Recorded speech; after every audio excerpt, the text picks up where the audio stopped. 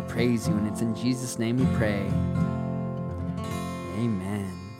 Amen. If you have your Bibles tonight, go ahead and turn to Exodus chapter 13.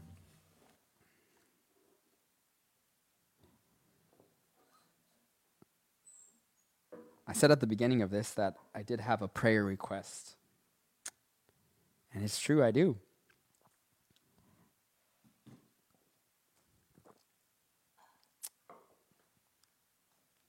This past week, myself, Lisette, we've been preparing for marriage, preparing for the future of Redeemed Church Fellowship. And it seems the Lord might be opening a door for Redeemed Church Fellowship to meet on Sunday mornings and Wednesday nights, even for podcasts, possibly, at a small unit in Glendora, a retail unit. So keep that in prayer, because we're praying about it right now and seeing what the Lord wants to do. And I'm excited. So much to look forward to. And with that, challenges and even trials, but the Lord is faithful. Tonight's message, I titled it No Longer Slaves, because we're going to take a look at the account when God leads the children of Israel out of bondage, out of Egypt, freedom. But they were met with trials on the way.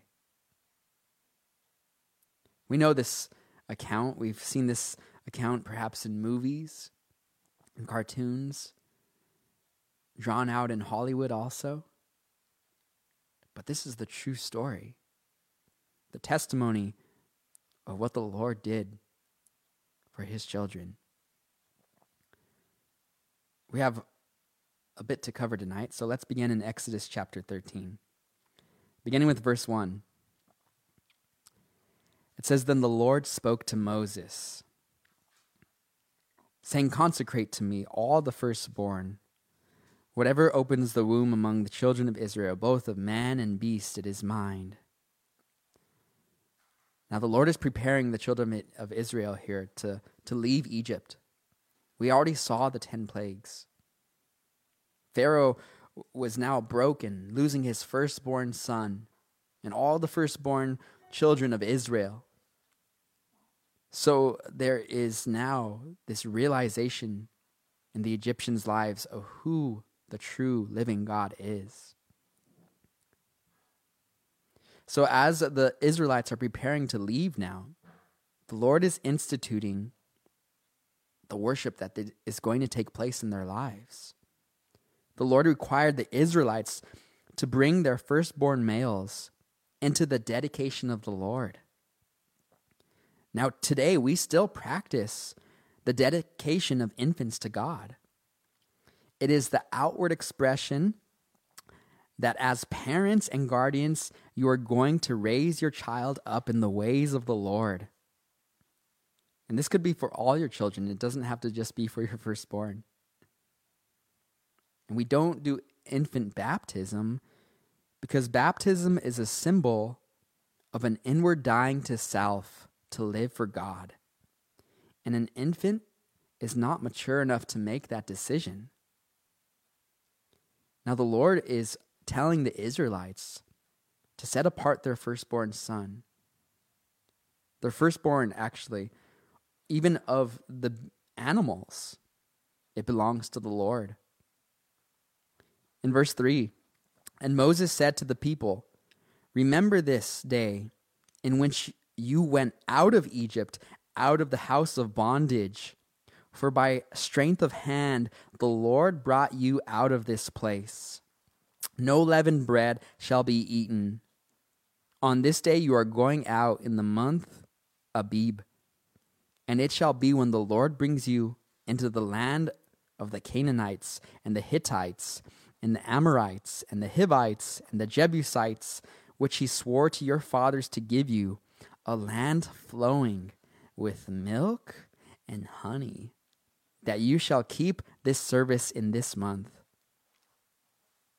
God is commanding the Israelites to remember the day they were brought out of Egypt. It's a good thing at times to reflect on what God has brought you out of. Not to focus on the sin itself, but to remind yourself that that old man is dead. Your old sinful life has been put to death. Why bring it back? God makes us new creations. If we are made new, then stop acting like the old self. In 2 Corinthians 5, verse 17, it says, "Therefore, if anyone is in Christ, he is a new creation. Old things have passed away. Behold, all things have become new." See, this is what the Lord is delivering Israel out of Egypt. This is what the Lord does in our own lives, our personal lives. He takes us to lands of milk and honey. God fulfilled this promise, a land of milk and honey, both literally and symbolically, figuratively. See, in Israel, they found beehives. In just 2007, that dated back from the 9th and the 10th centuries BC. And the land has been known for its livestock. Now, symbolically, the milk, it was a symbol of fertility and life and the abundance in the land. And honey was a symbol of joy and delight and pleasure and sweetness. God is bringing the Israelites to this. God's showing he has the power to take them from imprisonment to a complete life of freedom and blessing. And God has that same power to do so in your life when we simply open ourselves to him. In verse 6, it says, 7 days you shall eat unleavened bread, and on the 7th day there shall be a feast to the Lord. Unleavened bread shall be eaten 7 days, and no leavened bread shall be seen among you, nor shall leaven be seen among you in all your quarters. And you shall tell your son in that day, saying, this is done because of what the Lord did for me when I came up from Egypt. It shall be as a sign to you on your hand, and as a memorial between your eyes, that the Lord's law may be in your mouth. For with a strong hand the Lord has brought you out of Egypt. You shall therefore keep this ordinance in its season from year to year.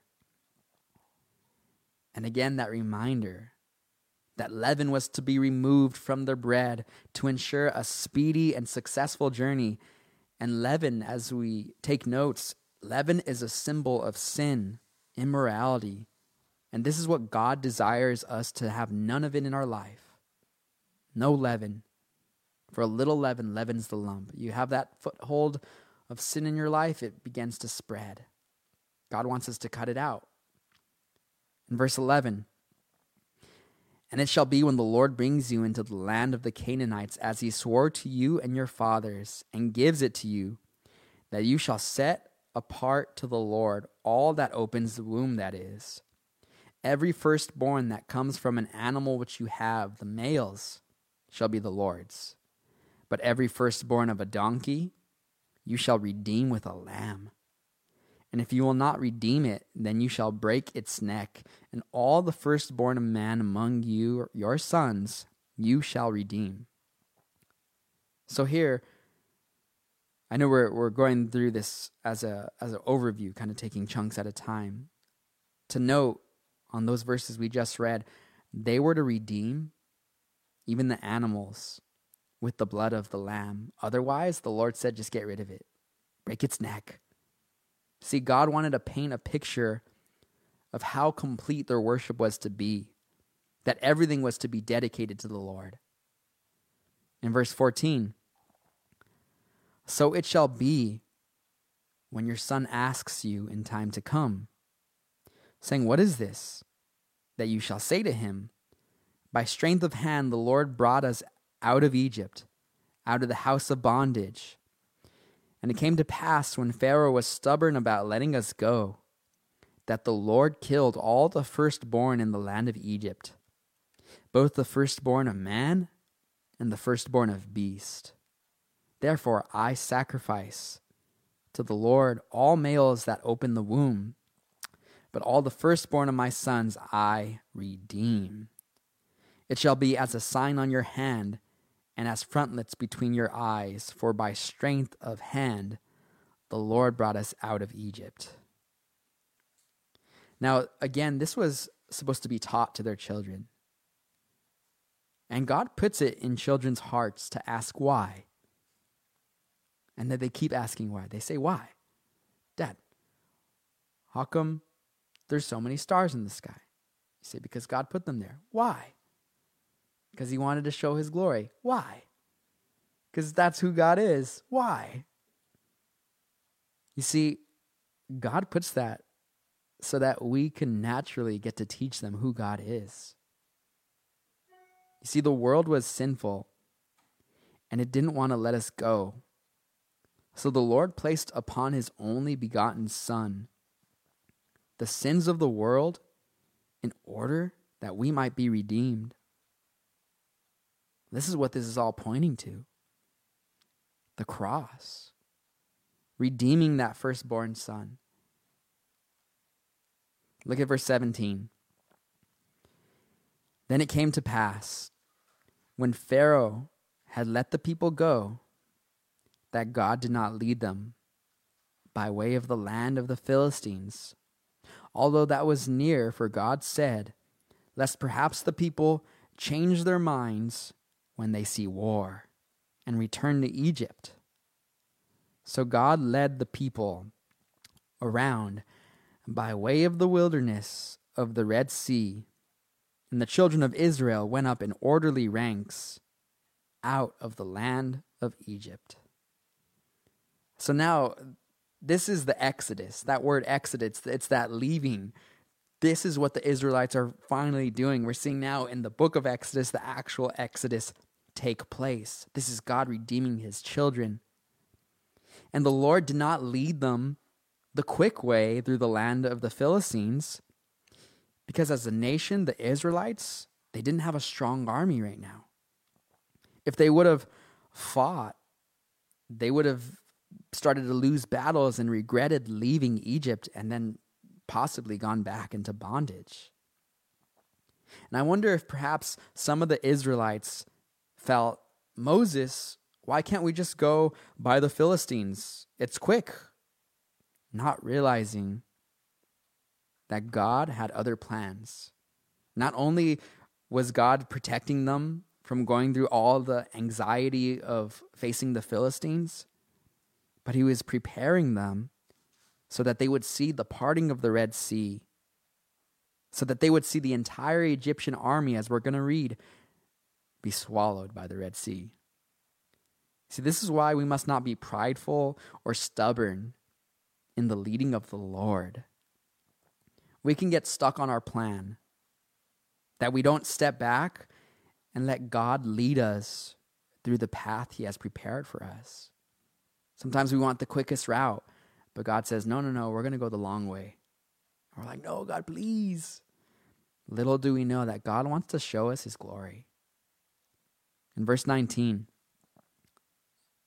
it says, and Moses took the bones of Joseph with him, for he had placed the children of Israel under solemn oath, saying, God will surely visit you, and you shall carry up my bones from here with you.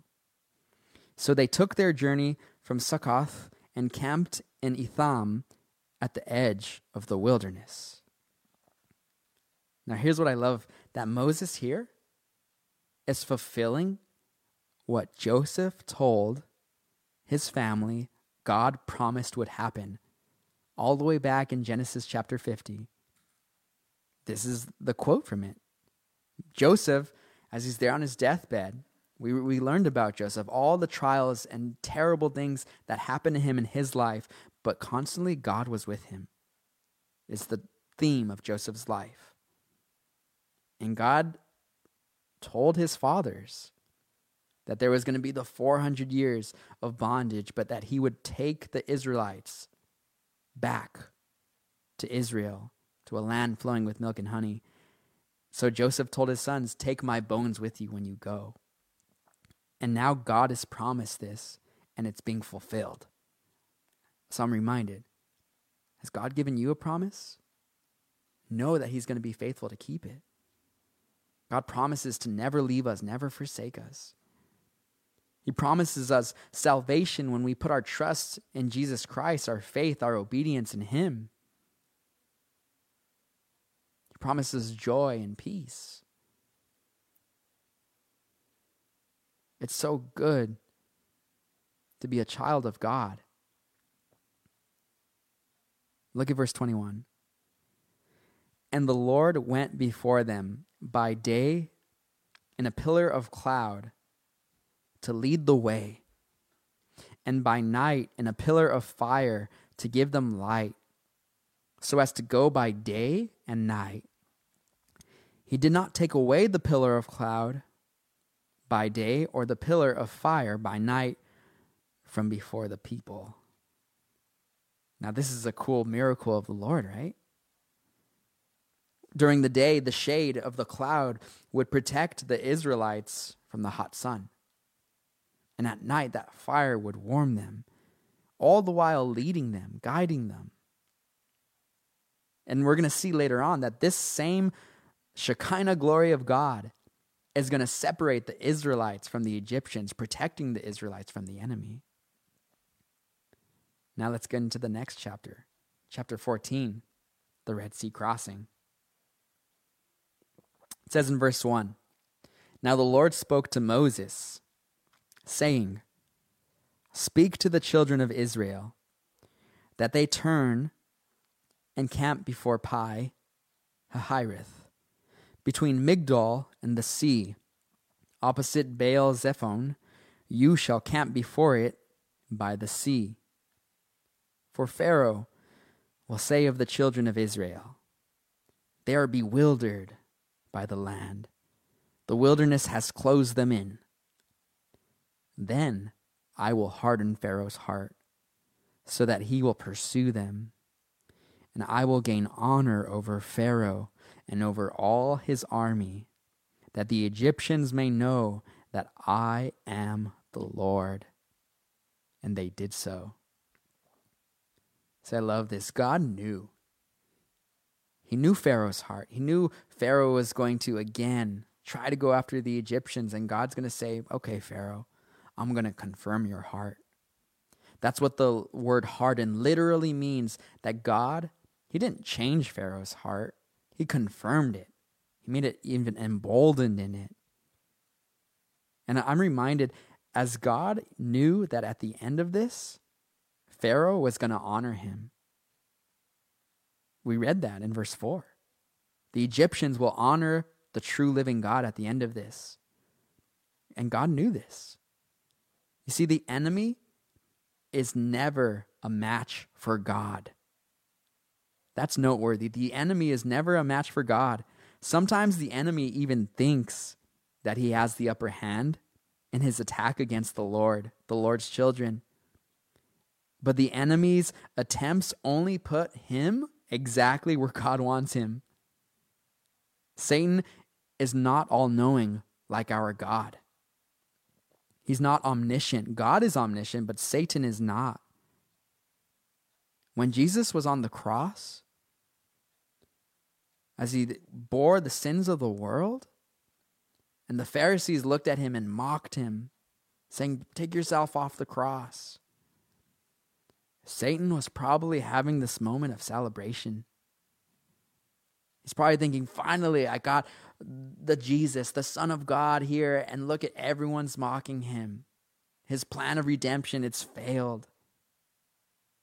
Thinking that he had the upper hand. But what do we know happened? Jesus, on that third day, after his death, rose, came out of that tomb, and Satan had to have been surprised and enraged that the entire time God had this plan to save you and I, to give us a new life, That Satan no longer can be king of our lives, but that Jesus gave us a new life where we are now servants to his righteousness and his kingdom. And that's what he calls you to be part of his kingdom, so that you will no longer partake in the kingdom of the enemy, but that you could sit at his table, loved by him, and then worshiping him. The Bible says that one day every knee will bow and every tongue will confess that Jesus is Lord. Perhaps you have given into the lie that the enemy is victor in your life. Perhaps you have become complacent with the enemy having a foothold in your life. Perhaps you think God can't win this battle. But what does our Bible say? The Bible says, with man it is impossible, but with God all things are possible. The Bible says that in Christ you are more than a conqueror. The Bible says, what then shall we say to these things? If God is for us, who can be against us? Again, the Bible says, I can do all things through him who strengthens me. This is the promise that God is giving you tonight, that you can be victorious, that he can destroy the enemy, and we don't need to be afraid. Look at verse 5. Now it was told the king of Egypt that the people had fled, and the heart of Pharaoh and his servants was turned against the people. And they said, why have we done this, that we have let Israel go from serving us? So he made ready his chariot and took his people with him. Also he took 600 choice chariots and all the chariots of Egypt, with captains over every one of them. And the Lord hardened the heart of Pharaoh, king of Egypt, and he pursued the children of Israel. And the children of Israel went out with boldness. 600 chariots. This is what's going out now against the Israelites. But what does the Bible say the Israelites were like? They were bold. May we be bold as lions as we stand on the promises of God. Perhaps you've ever heard someone, I'm just holding on to God's promise. Don't tell them, stop holding on and stand on God's promise. When you're holding on to God, it's your strength, trying to stay close to him. Stand on the true promises of God. In verse 9, so the Egyptians pursued them, all the horses and chariots of Pharaoh, his horsemen and his army, and overtook them camping by the sea beside Pi Hahiroth, before Baal Zephon. And when Pharaoh drew near, the children of Israel lifted their eyes, and behold, the Egyptians marched after them, so they were very afraid, and the children of Israel cried out to the Lord. And then they said to Moses, because there were no graves in Egypt, have you taken us away to die in the wilderness? Why have you so dealt with us to bring us out of Egypt? Is this not the word that we told you in Egypt, saying, let us alone, that we may serve the Egyptians? For it would have been better for us to serve the Egyptians than that we should die in the wilderness. So the scene is set here. The famous account, Israelites, the men, the women, the children, some of the mixed multitude, fleeing from Egypt. On one side they are backed against the Red Sea, the vastness of this ocean. And on the other side, approximately 50,000 horsemen, 200,000 foot soldiers, according to Josephus. These are warriors trained to kill, whereas the Israelites had been beaten and enslaved for over 400 years. Not an army, but servants, now fleeing for their lives. So what happened? The Israelites became very afraid. This is that type of fear that cripples you. It causes you to panic, to react illogically. That type of fear where death, for them it was literally death staring them in the face. This is that darkness that pushes and tries to drag you away from the peace of God. Have you contemplated going back to the world? Do you think there is rest there? Do you think that there is peace in darkness? Do the comforts of sin bring reason to the madness of this life? Certainly not. The Bible says that perfect love casts out fear. May we not let the enemy use fear in our lives. May we ask God to fill us with his perfect love so that all of that fear can go away, so that we can know that we are abiding in Christ, that when we are abiding with Christ, he brings forth the fruit, that God is going to do the work. There is some joy for a moment, not joy, but happiness, and a false sense of delight in sin. Sin is fun for its season, but its end is death. The Lord wants us to put it out completely. Now I understand that you have struggles, I have struggles. But the point is we keep fighting. We don't give in. We don't give up. Because we know that God is victorious. That the enemy does not have the upper hand in our lives. Now look at verse 13. And Moses said to the people, do not be afraid. Stand still and see the salvation of the Lord, which he will accomplish for you today. For the Egyptians whom you see today, you shall see again no more forever. I pray that's a word of the Lord to someone. In verse 14, the Lord will fight for you, and you shall hold your peace. This is the promise of God to the Israelites that we were just reading about. He's saying, stand still, be still. God will do it. God's going to do the work. Our Bible says in Psalm 46, verse 10, and be still and know that I am God. I will be exalted among the nations. I will be exalted in the earth. Again, Psalm 27, verse 14 says, wait on the Lord. Be of good courage, and he shall strengthen your heart.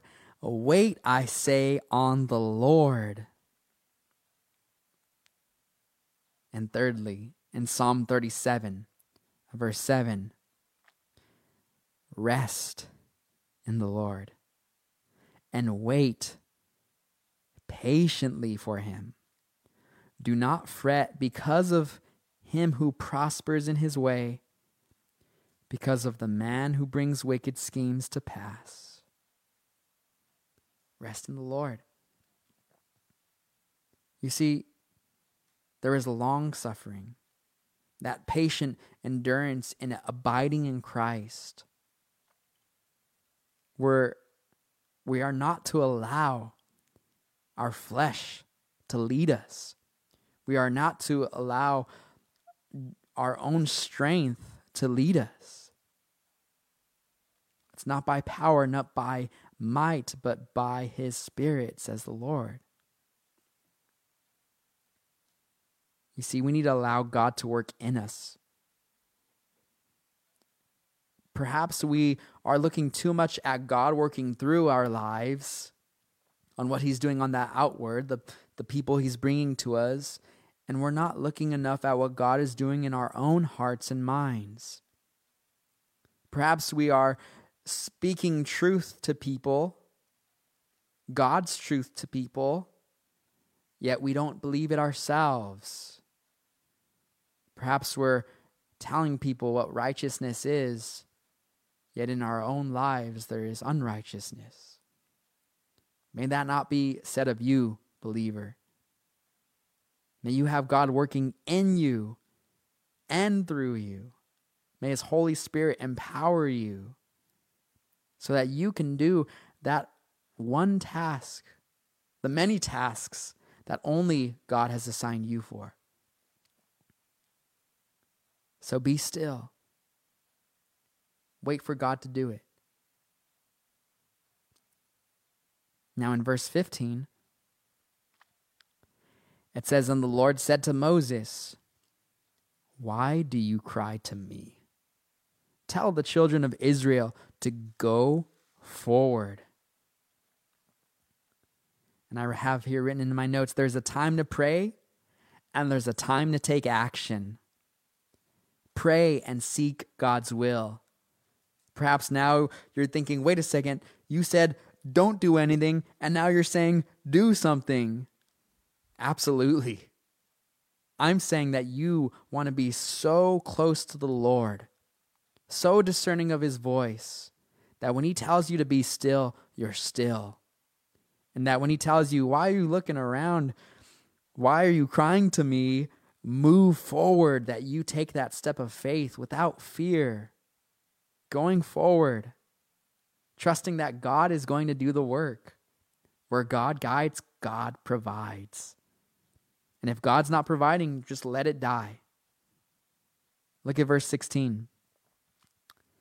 "But lift up your rod and stretch out your hand over the sea and divide it. And the children of Israel shall go on dry ground through the midst of the sea, and I indeed will harden the hearts of the Egyptians, and they shall follow them. So I will gain honor over Pharaoh and over all his army, his chariots, and his horsemen. Then the Egyptians shall know that I am the Lord, when I have gained honor for myself over Pharaoh, his chariots, and his horsemen." See, this is what God is promising to Moses, to the Israelites, that He can provide for them. I take this to heart tonight. I know I shared with you a moment ago that we're looking at perhaps a property to lease in Glendora. Not only that, in less than 5 weeks, I'm getting married, which is exciting. And it's coming quick. Now, there's plenty of things that I could allow myself to be stressed over through this season in my life. But you know what? The Lord has kept me. And God has provided every step of the way. Want to know the awesome thing about this retail space that just opened up for us? Myself and Lisette, we went out looking at a spot that I kind of wanted, and Lisette was like, "This isn't the place. It's not the vibe." And I was like, but maybe. And then we drove around, started just looking in Glendora for another space. And Lisette caught it by her eye. I believe the Holy Spirit just said, "Turn your head to the left." And there on the sign of this retail store, "For lease." So we pulled into this little plaza. Sure enough, there was a number on the door. I called it, left a message. The next day, this woman calls me. And she is so excited when she finds out that the reason I want to rent this space is for a church plant.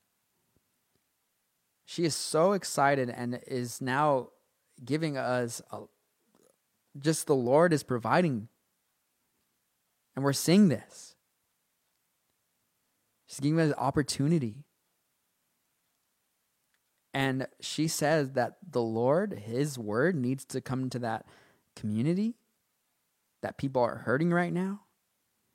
And as she's talking on the phone with me, I'm just like, okay, all right, Lord, your way. Even if the Lord should close this door, I know that it's his way. But I'm following after, and we are as a church are seeing him lead. So I pray for you who perhaps one day will even be a part of that. Keep us in prayer. We're praying for you. May God's work be done. May he get all the glory. And pray that the Lord just continues to lead your life. Look at verse 19. And the angel of God, who went before the camp of Israel, moved and went behind them. And the pillar of cloud went from before them and stood behind them. So it came between the camp of the Egyptians and the camp of Israel. Thus it was a cloud and darkness to the one, and it gave light by night to the other, so that the one did not come near the other all that night. It's pretty interesting here, the miracle.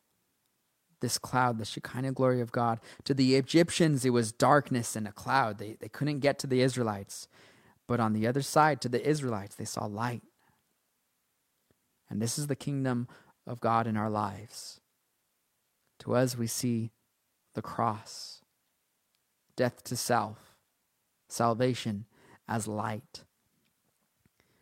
But to the non-believer, to the carnal man, they see confusion and darkness in that account. So we pray that the Lord would open their eyes so that they would see too and be taken out of bondage. In verse 21, then Moses stretched out his hand over the sea, and the Lord caused the sea to go back by a strong east wind all that night, and made the sea into dry land, and the waters were divided. So the children of Israel went into the midst of the sea on the dry ground, and the waters were a wall to them on the right and on their left. The miracle of God parting the Red Sea. You see, this isn't just the way Christian Bale's version of Moses took place, where the water just slowly trickled down and away. No, this is a wall on the right hand and a wall on their left hand just filled with water. Of the way the cartoon version of it is the Prince of Egypt, and you could see the whale swimming in the sea. This is a miracle of God. There's no explaining this scientifically, how this phenomenon could happen. God is parting the Red Sea here. Now, God getting you to that place in your life where you realize it has to be him, and it can't be your own work, your own strength, that's a good place to be. When the Lord finally says, okay, are you done? Let me take over. Let me show you what I can do. Remember Moses' life story. 40 years growing up in Egypt as a prince, thinking he was a somebody. So the Lord humbled him, took him out to the desert in the wilderness, and for 40 years of his life, he learned he was a nobody. And then again, God called Moses back to Egypt to redeem his children. And for the next 40 years, Moses learned what the Lord can do through a nobody who believes in God. In verse 23, and the Egyptians pursued and went after them into the midst of the sea, all Pharaoh's horses, his chariots, and his horsemen. Now it came to pass in the morning watch that the Lord looked down and upon the army of the Egyptians through the pillar of fire and cloud, and he troubled the army of the Egyptians. And he took off their chariot wheels so that they drove them with difficulty. And the Egyptians said, "Let us flee from the face of Israel, for the Lord fights for them against the Egyptians." Now, this is really cool. Not only is God just using now the nature, the cloud, to hinder the Egyptians, but he is now attacking the Egyptians through this. So much so that they're saying, we need to go. We need to get out of here. It's time to go. Retreat. This is God's now attack on the Egyptians. And I can't even imagine what that fire might have been like coming down upon them. In fact, I didn't even realize this was part of the story until I read this account again today and realizing, wow, the fire of the Lord was actually taking off the wills of the Egyptians. You know what the cool thing is about the cloud of the Lord? Is that for the Egyptians, he attacked them with it. But for the Israelites, he led them with it. In Numbers chapter 9, verse 22, there's a verse that describes the cloud leading the children of Israel through the wilderness. And wherever that cloud went, the Israelites followed. If the cloud was moving, they would move with it. And if the cloud stayed still, they stood still with it. And the Bible verse in Numbers 9:22 says that whether it be 2 days, 2 months, or 2 years, the Israelites followed the cloud. And this is how we need to follow the Lord in our life. When we see a move of the Spirit, jump in it. Follow him. When we see God stopping his work, saying, move, stay here, don't go, wait. We need to wait and wait patiently and know that God's plan is way better than what we can do in our own strength. So God attacking the Egyptians through the cloud now, verse 26. It says, "Then the Lord said to Moses, stretch out your hand over the sea, that the waters may come back upon the Egyptians, on their chariots, and on their horsemen." And Moses stretched out his hand over the sea. And when the morning appeared, the sea returned to its full depth, while the Egyptians were fleeing into it. So the Lord overthrew the Egyptians in the midst of the sea. The waters returned and covered the chariots, the horsemen, and all the army of Pharaoh that came into the sea after them. Not so much as one of them remained. See, this is the work of God. Completely abolishing the enemy. God is going to again do this for his children Israel. Remember the book of Exodus, the story of redemption for his chosen people Israel. God is redeeming them. And that story is not over to this day. God is not done with his children Israel. He is again going to redeem them. So we have looking forward us now, ahead of us, still trials to come. We have yet to see a raptured church. We have yet to see a great tribulation in which the Jews will have their eyes opened and realize that Jesus is Lord. And the Lord is going to protect them through that 7-year tribulation period. He's going to redeem them still.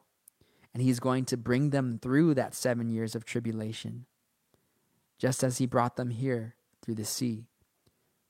And God is going to come down, Jesus and his horse with his army, and we will ride with him to abolish the enemy completely. We will be in the Lord's army. And there's going to come a day when Christ completely abolishes evil. He's going to cast the devil and hell into the lake of fire for eternity, forever and ever, and we will be with Christ in that eternal realm forever. And all the craziness and the evil and the judgment that we think needs to take place in this life, all will be made right. There will be no more sorrow, no more weeping, no more sickness, no more COVID, no more quarantine, but complete fulfillment with Christ.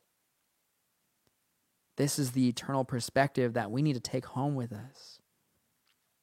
This is the eternal perspective that we need to have when trials come. That there is hope, that there is joy, love, and peace and goodness in the Lord. That God can split the sea for us, take us through on dry land, and take us to a promised land of milk and honey. Let's finish this chapter. It says in verse 29, "But the children of Israel had walked on dry land in the midst of the sea, and the waters were a wall to them on the right hand and on their left. So the Lord saved Israel that day out of the hand of the Egyptians. And Israel saw the Egyptians dead on the seashore. Thus Israel saw the great work which the Lord had done in Egypt. So the people feared the Lord and believed the Lord and his servant Moses." Amen. And that's what it is. It's faith. By faith, Moses returned to Egypt with Aaron casting their rods on the floor, allowing God to show Pharaoh and his servants how much more powerful he was. By faith, they watched as these 10 plagues destroyed and plagued the Egyptians. By faith, they took a lamb, slaughtered it, took some hyssop, some branches, dipped it in the blood of the lamb, and put it on their doorpost. By faith, they saw the angel, the destroyer, pass over them. By faith, they left Egypt as the Egyptians were giving them gold and goods for their journey.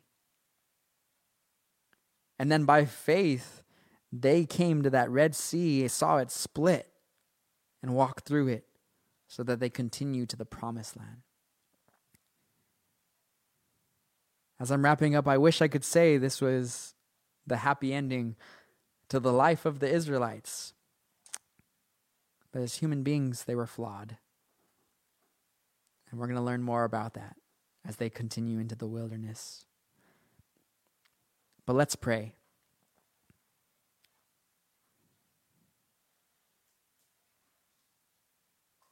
Heavenly Father, I ask now that your Spirit would move in the hearts of your people. If tonight you believe that the study was a word of the Lord to you,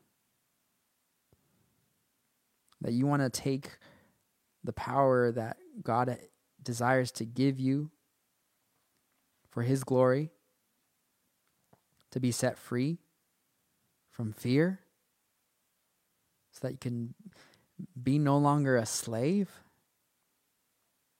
If that's you tonight, I want to pray for you. I'm going to pray with you, actually. So repeat this prayer along with me. Dear Jesus, I confess to you that I've been a slave to wrong. I ask that you would set me free.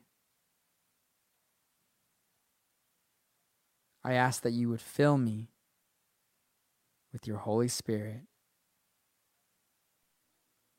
May I see your miracles. Use me. And it's in Jesus' name we pray.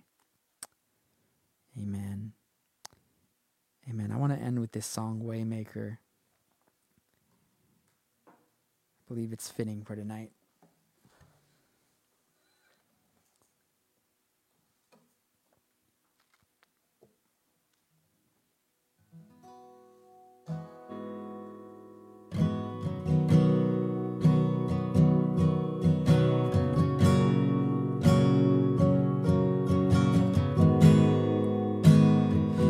You are here, moving in our midst. I worship you. I worship you. You are here, working in this place. I worship you. I worship you. You are here, moving in our midst. I worship you. I worship you. You are here, working in this place. I worship you. I worship you. You are waymaker, miracle work, promise keep, light in the darkness. My God, that is who you are. You are waymaker, miracle work, promise keep, light in the darkness. My God, that is who you are. That is who you are. That is who you are. That is who you are. That is who you are. Even when I don't see it, you're working. Even when I don't feel it, you're working. You never stop working. You never stop, Even when I don't see it, you're working. Even when I don't feel it, you're working. You never stop working. You never stop, You are waymaker, miracle worker, promise keep, light in the darkness. My God, that is who you are. You are waymaker, miracle worker, promise keeper, light in the darkness. My God, that is who you are. That is who you are. That is who you are. That is who you are. That is who you are.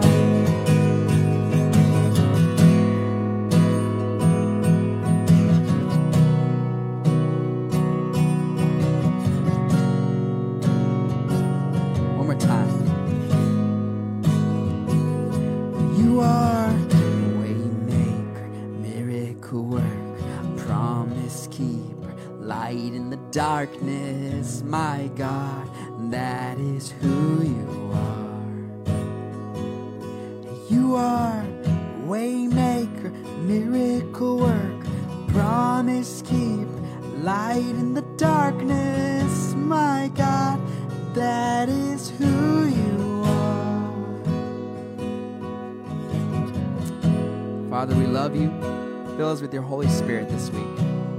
May we go out to serve you, Lord, having our eyes set on you alone. We love you. We praise you and we thank you. It's in Jesus' name we pray. Amen. God God bless. We'll see you Sunday morning in my backyard.